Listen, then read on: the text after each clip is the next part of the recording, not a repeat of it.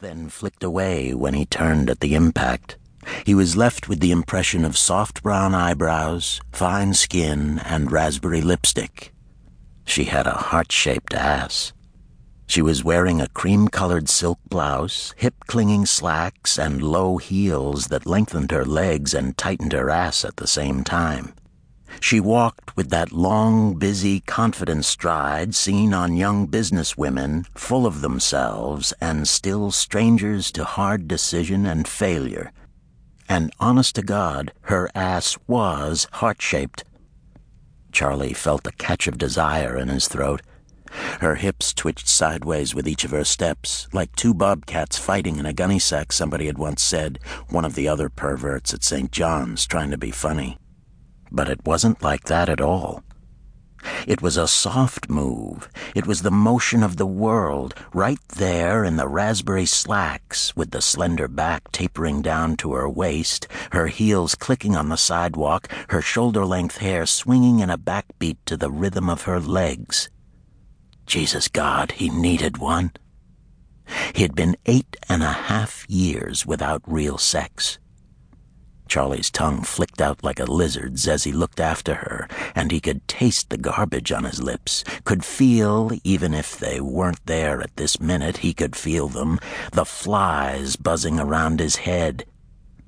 Charlie Pope, 34, a maniac, smelling like old banana peels and spoiled coffee grounds, standing on the street in Owatonna, passing eyes like icy raindrops, looking at a girl with a heart-shaped ass in raspberry slacks, and telling himself, I gotta get me some of that. I just gotta. Chapter 2. The mist came in waves, now almost a rain, now so light it was more like a fog. Across the Mississippi, the night lights of St. Paul shimmered with a brilliant glassy intensity in the rain phases and dimmed to ghosts in the fog. After 2 weeks of Missouri-like heat, the mist was welcome, pattering down on the broad-leafed oaks and maples, gurgling down the gutters, washing out the narrow red-brick road, stirring up odors of cut grass, damp concrete, and sidewalk worms. A rich neighborhood, generous lawns, older houses well kept, a Mercedes here, a Land Rover there, window stickers from the universities of Minnesota and St. Thomas and even Princeton. And now the smell of car exhaust and the murmur of portable generators. 6 cop cars, a couple of vans, and a truck jammed the street. Light bars turned on 4 of the vehicles, the piercing red and blue LED lights cutting down toward the river and up toward the houses perched on the high bank above it. Half of the cops from the cars were standing in the street, which had been blocked at both ends. The other half were down the riverbank, gathered in a spot of brilliant white light.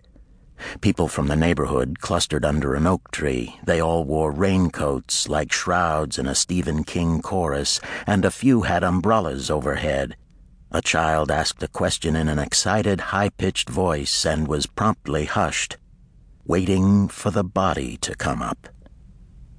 Lucas didn't want to get trapped, so he left his Porsche at the top of the street, pulled a rain shirt over his head, added a green baseball cap that said John Deere, Owner's Edition, and headed down the sidewalk toward the cop cars.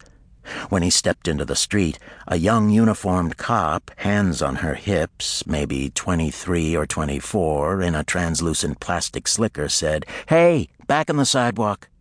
"Sloan called me," Lucas said. He was about to add, "I'm with the BCA," when she jumped in, sharp, officious, defensive about her own inexperience, part of the new cop scripture that said you should never let a civilian get on top of you. "Get on the sidewalk. I'll see if Detective Sloan wants to talk to you." "Why don't I just yell down there?" Lucas asked affably. Before she could answer, he bellowed, "Hey, Sloan!" She started to poke a finger at his face, and then Sloan yelled, "Lucas, down here." Instead of shaking her finger at him, she twitched it across the road and turned away from him, hands still on her hips, shoulders square, dignity not quite preserved.